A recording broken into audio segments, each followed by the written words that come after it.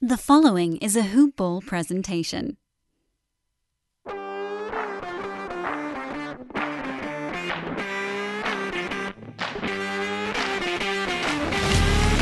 What is up, everybody, and welcome back to another episode of Hoop Ball Sixers. I'm your host, Adam Sherman, and this episode is going to be a little bit different than the past episodes because in the last couple, we've basically just been reviewing games and talking about individual games, but I feel like with the state of this team right now, it's important to cover everything that's happening with COVID, with Ben Simmons, and just, the state of everything going on with Sixers basketball. So right away, we're going to hop in. I am going to do a quick recap of the last four games, just so get everybody caught up on where we are. In Chicago, the Sixers won 114-105. Joel Embiid had 30 points and 15 rebounds. Maxey finished with 10 points and 8 assists. And Furkan had 25 points on 9 of 13 shooting and 7 of 9 threes. This was a really good win against a great team away. We beat the Bulls at home, but getting a win away is always big, and this is a really good all-around team win. Obviously, really impressive game from Furkan.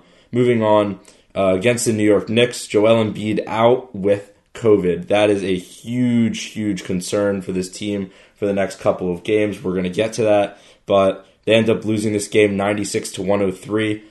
Really, really bad second quarter. Good second half, but couldn't finish the run. Starters in this one were Danny Green, Andre Drummond, Seth Curry, Furkan Korkmaz, and Tyrese Maxey. Notable performances, Andre Drummond with 14 points and 25 rebounds. Monster game from Drummond on the glass. Maxey with a solid 16, 9, and 5. Furkan with 19, and George Niang with 15.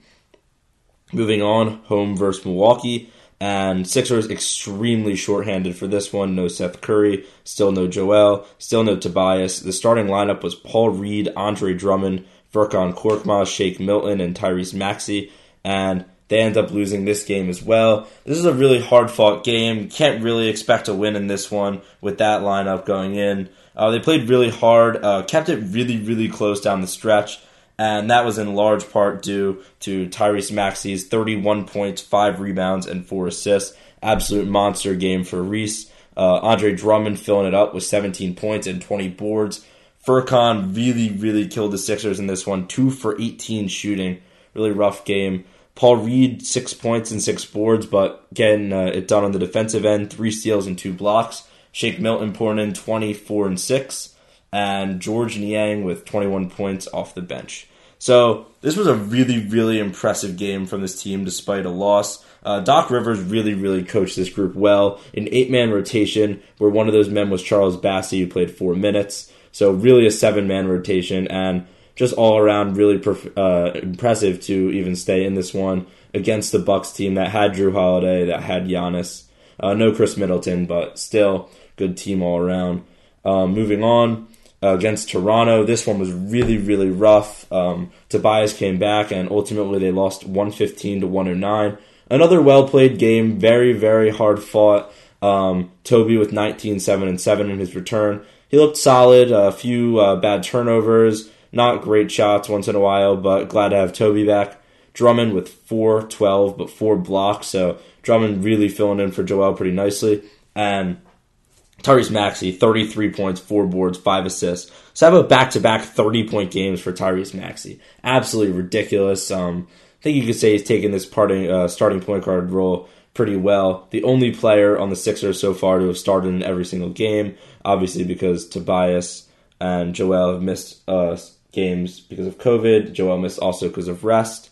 Seth Curry missed the one game with his ankle, and Danny Green missed with his hamstring. So now that we have those last 4 games wrapped up, Sixers sitting at 8-5 at the moment, and I'm really, really impressed with how this team has done so far. So many factors going into all these games. Ben Simmons being the biggest one, COVID now being just another thing to add to the puzzle for this Philly team. And I want to go over quickly individual player grades for the first 13 games of the season, starting with Tyrese Maxey. So, Tyrese Maxey, starting point guard. A lot of question marks surrounding this. Would Shake take the job? Would Ben be back? How would Maxey respond in a second-year point guard? Late first-round pick. decent amount of experience last year, played really, really well in the playoffs, improved as the season went on, and 17 points a game, 4 boards, almost 5 assists on 50% field goal. I mean, if you don't think that this is an A+, then you're out of your mind. Tyrese Maxey has just been playing absolutely phenomenal basketball on both ends of the basketball, specifically offense, running the offense extremely well, attacking the cup, using that amazing burst of speed he has, and it has just been a joy to watch Tyrese Maxey play the game of basketball so far this year. One of my personal favorite Sixers I have been able to watch in a while. He really embraces the city. I say this every time. He really looks like he loves being here. I really, really hope that the Sixers do not package him in any deal where Ben Simmons is going out. Even with Damian Lillard, that is, to me, now starting to look like a question mark. A few months ago, you tell me Maxey and Ben for Dame. I'm going to say done almost instantly.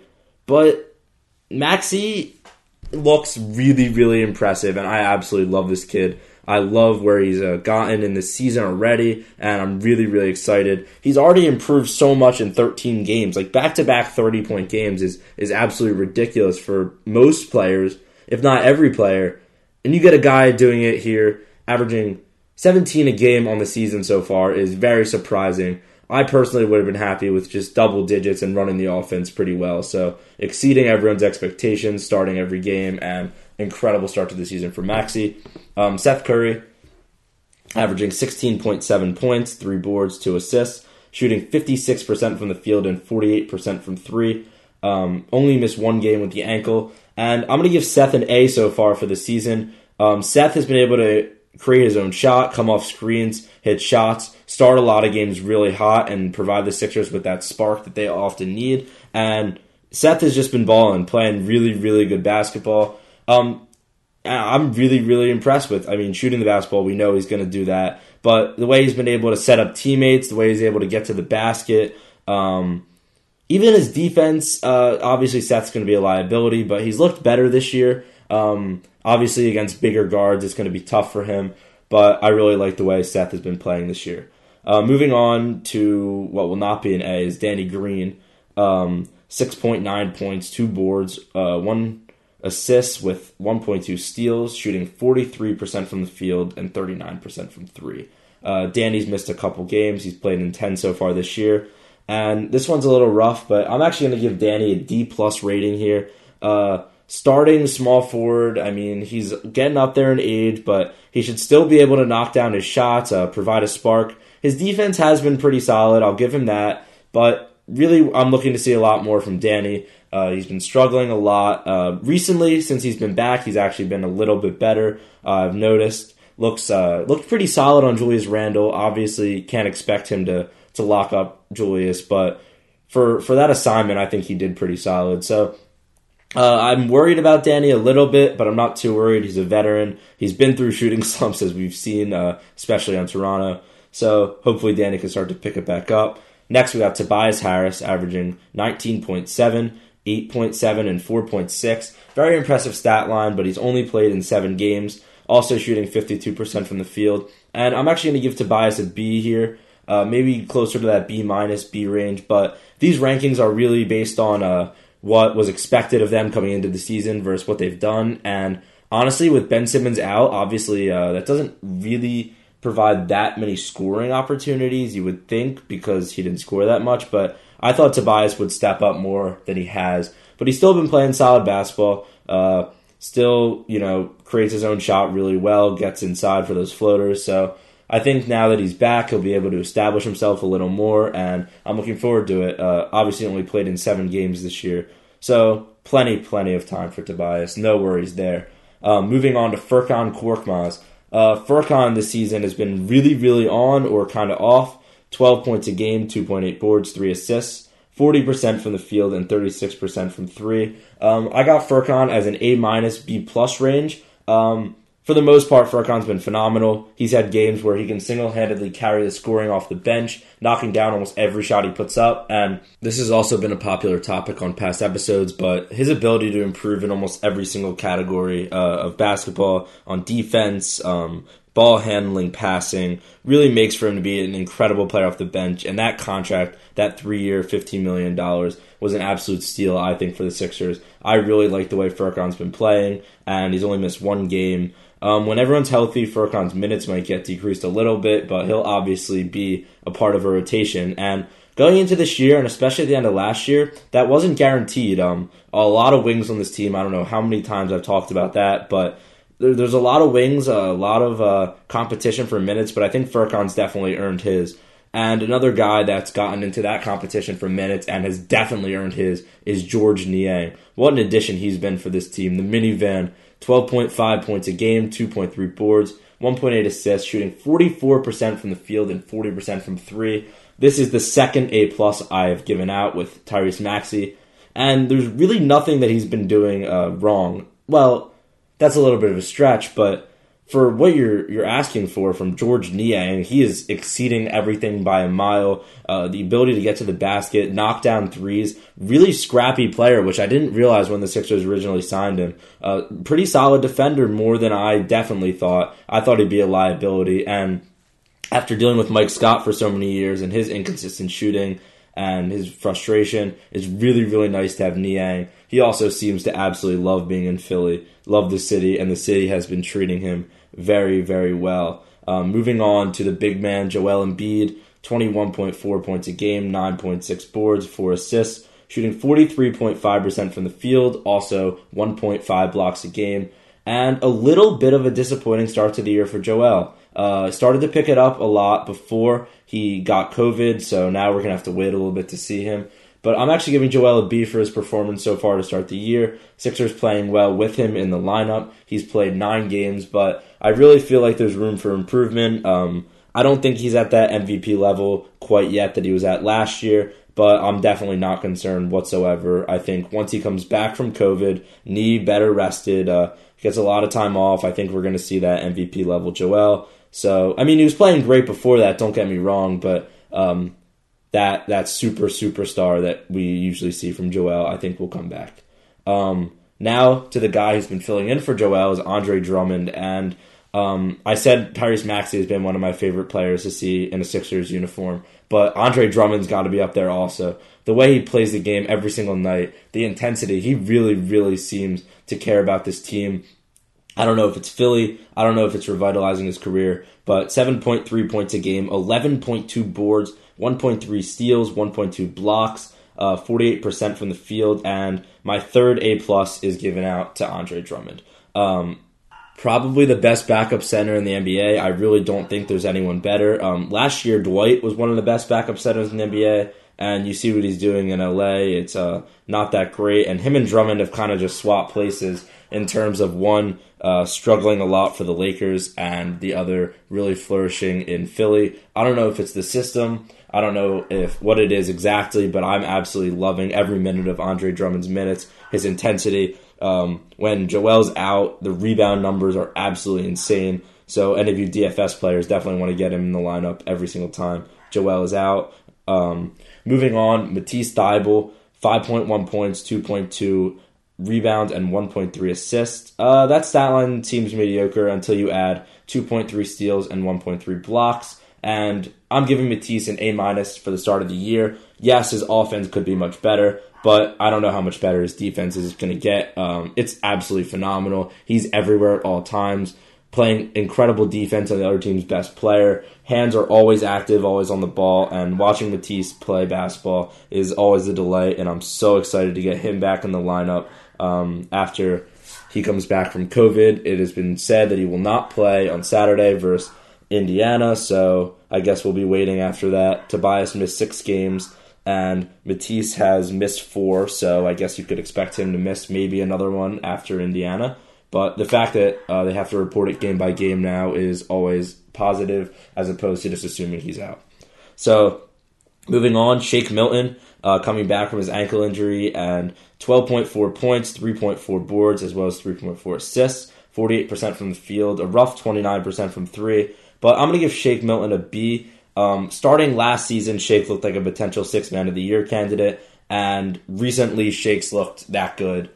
in his last couple of games. He's been putting up a lot of 20-point games, really getting to the basket well, which has been impressive when that shot hasn't been falling. Late in games, he's been huge. Even though they lost that game versus Milwaukee, Shake played absolutely incredible in that one. So I definitely think there's room for improvement for Shake, but I'm very happy with how he's played thus far. And the last player that is going to be graded is Ben Simmons, averaging 0, 0, and 0 on 0% field goal. And I'm going to give Ben Simmons an F for the season. Surprise.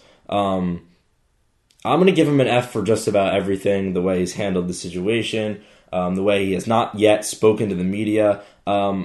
I take his mental health stuff seriously as of now. However, I would take it a lot more seriously if he himself can make a statement and say something to anyone instead of letting Rich Paul do it all for him, because I do not have a lot of respect for Rich Paul, the way he does things, especially after learning about what he did with Nerlens Noel in free agency, how the Sixers never even had a chance to get a hold of him. And yeah, I would really love to see Ben take some initiative here in speaking for himself. It seems ridiculous that I have to say that, but I really want to hear something from Ben saying that it's mental health issues, saying he needs his own time instead of hearing it from other people time and time again. And when I hear that, I'll get a lot more respect for Ben back. And regardless, I want Ben Simmons to be back. He'll help the team. I know Maxi's been playing incredible. Some can even argue better than Ben. But having Ben back on the court definitely can't hurt this team, even if they were to slide him into the 3 to replace Danny in the starting lineup, which I would honestly love to see. But either way, if Ben's not going to be back, a trade I would really like to see happen would be the Jaylen Brown trade. A lot of talk in the media this week about a Jaylen Brown for Ben Simmons swap. Seems unrealistic to me considering how good and how unproblematic Jaylen Brown is as opposed to Ben Simmons. But nothing's impossible. The Celtics seem to love the idea of Ben Simmons. Jaylen Brown and Tatum have been shooting a lot and teammates are getting frustrated, specifically Marcus Smart. I heard rumors that Daryl Morey offered Ben Simmons and Danny Green for Robert Williams, Jaylen Brown, and a first-round pick. That seems absolutely ridiculous to me, but it also apparently seemed ridiculous to the Celtics. They hung up the phone. But again, unless you were actually in the room when this call happened, you don't know how much of this is true or not. But obviously Jaylen Brown in Philly, I think would be an amazing fit, and it's something I would love to see happen. Another thing that's came up recently is a trade with the Denver Nuggets involving Michael Porter Jr. and Bol Bol. They said they would be interested, and that sounds really interesting to me. MPJ has started the year really, really horribly. Injuries, shooting terrible. But the kid's 23. He has a lot of upside. Could have been a number 1 pick in the draft if it wasn't for his back injuries. And that's not a terrible option to try out if you're the Sixers. Daryl has made it very clear he's only trading Ben for a huge asset that can help his team win now or in the future. And I think Michael Porter Jr. could honestly be that guy. I don't know where Bull would fit in this team, but he's another very interesting prospect, obviously, when you got a guy who is that size moving like he does. And recently I heard today that the Raptors were in trade talks with the Sixers. Not exactly sure what would be given up there. My best guess would be OG. I wouldn't guess Pascal Siakam, but that's not completely off the table. Van Vliet maybe. One could dream Scotty Barnes, but I would highly, highly doubt the Raptors are going to get rid of their talented young rookie that quickly. Raptors are the least interesting out of all three of these to me if Scotty Barnes is not on the table. Siakam is not old, but his injury problems, and he's not really that young. I don't love the idea of Siakam, especially with Joel and Tobias. That's a lot of size with not a lot of spacing. Ironic to say that when we're trading Ben Simmons for him. But yeah, I don't overall love any of the options Toronto could bring. My favorite would honestly be OG, maybe Chris Boucher and some picks, but at that point I say hold on to Ben. The other thing is Damian Lillard. Blazers have been struggling. Dame's been struggling, and it seems like there might be something there. Dame has said many times that he's not leaving, but you really never know in the NBA. Things are changing constantly. So not going to go too much farther into the Ben talks. It is what it is. I've said many times I want to leave this. I want to focus on the team that we have here, and this team that we have here with all of the concerns have really been playing amazing. And again, highlighting Tyrese Maxey has been all you could ask for and more, replacing Ben. So last topic of discussion is Doc Rivers. Obviously, I've had very mixed opinions on Doc through the start of this season. But overall, what I've gotten is Doc in games and in late games seems to struggle a decent amount. His adjustments sometimes can't come into play until it's too late, or they don't come into play at all. We saw against Toronto hit a lot of threes to end that game, a lot of wide open looks for Van Vliet and Gary Trent Jr., two of the Raptors' best shooters. But off the court, I think Doc might be the best coach in the NBA. The players really seem to love him. He's keeping the guys, and I feel like his answers in a lot of the press conferences have been exactly what you want to hear, encouraging Ben to come back, but, not overstating it and saying that this team can go on without him. So I really do like the way Doc has managed this team and everything about it, except for late fourth quarter minutes. Sam Cassell also has just been a huge addition since last year. I feel like his development with Tyrese Maxey has been a huge reason Maxey is playing so well this season. I feel like he's really taken time to focus on just him, and it's really paying off. So overall, this team has still really impressed me despite losing 3 in a row. Obviously extremely shorthanded in all these games, and going into the next couple of games, at Indiana, at Utah, and at Denver are a really, really tough string of games. Looks like Joel will not be available for any of them. So the Sixers record may start to tank a little bit, but that really can't throw people off from how good this team can truly be. With all the injuries, they're keeping all these games close. If they can steal one of those games, maybe even 2 by some miracle, that would really show the strength of this team and the depth of this team, because I know if this was happening a couple of years ago, they would not have won a single game. It would be blowouts because this bench was nowhere near what it is today. And so many of these players, these rotational pieces, are young guys that are going to be on the team for the future, which is super, super encouraging. So overall, hopefully we'll see Joel back soon. We'll see COVID start to clear up for Philly. So thank you guys for listening and keep trusting the process.